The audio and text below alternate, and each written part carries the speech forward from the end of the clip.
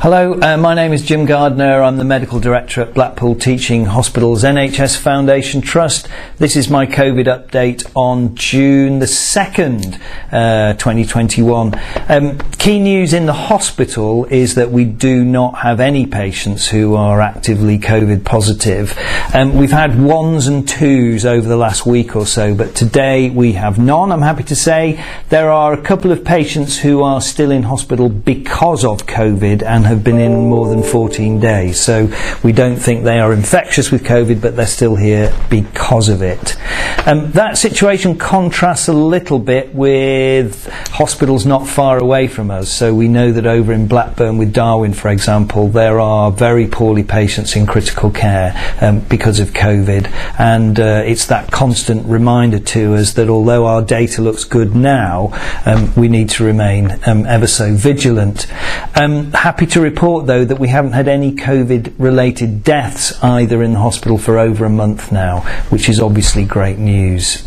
If we look at the community data, we're seeing 19 per 100,000 for Wyre, 37 per 100,000 for Blackpool, and 83 per 100,000 for Fylde. So those numbers are creeping up a wee bit, aren't they? And again, we need to be careful. Let me contrast that with the numbers for Blackburn with Darwin though today, which are showing 436 per 100,000.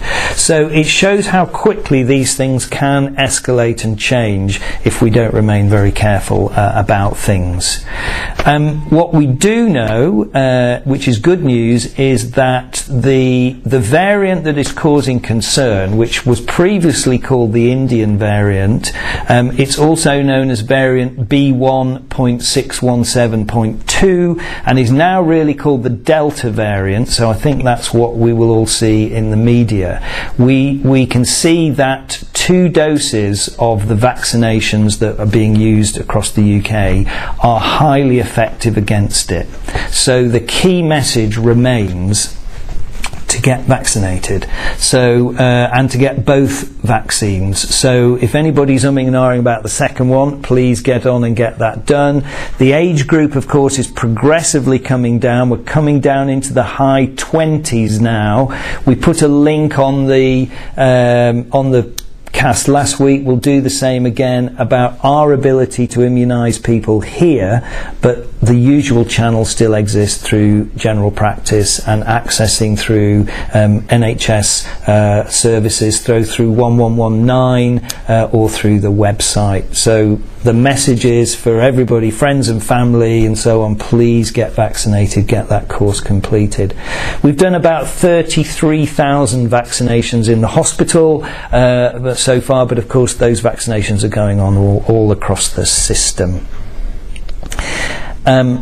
Because the numbers are moving around, testing is very important still. There's plenty of testing capacity. You can, of course, get access to lateral flow tests as well, so you can get the tests and do them yourselves. So if you need to access testing, again, 119 or the NHS Choices website would be really helpful.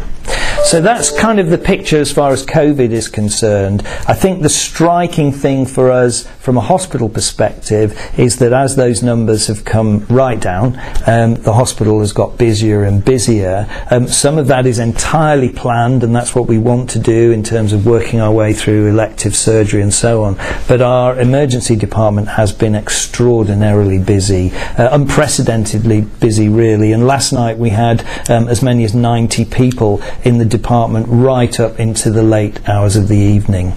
So we've got to keep reiterating the messages about how to use our urgent and emergency services responsibly, because if these services become overwhelmed, of course, they put people at risk in other ways. So it's the usual messages around thinking about self-care, seeking advice from community pharmacies, seeking advice from primary care and general practice, using NHS 111, not only for advice, but in a sense about guidance of where to go if there's a problem. But of course, if there is a life-threatening emergency, then we must all use the 999 services. That's what they're there for.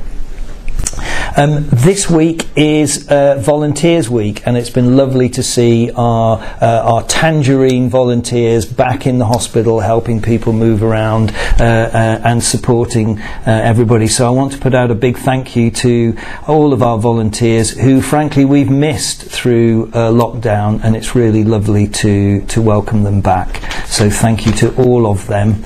And lastly, a thank you to Elaine Smith, who's the chair of Friends of Stanley Park, for supporting the unveiling of a plaque yesterday, which the Friends of Stanley Park have kindly put together to honour all NHS staff who have been involved both during the pandemic but really through all of the work that everybody does. So it was really a lovely moment for myself and Peter Murphy, who's the Director of Nursing, to go over into the park and unveil the plaque. So I hope everyone will get a chance to go and have a look at that at some point. So finally, keep doing all the right things in terms of maintaining social distancing, wearing our masks in enclosed spaces, and encouraging everyone to get vaccinated. Thank you.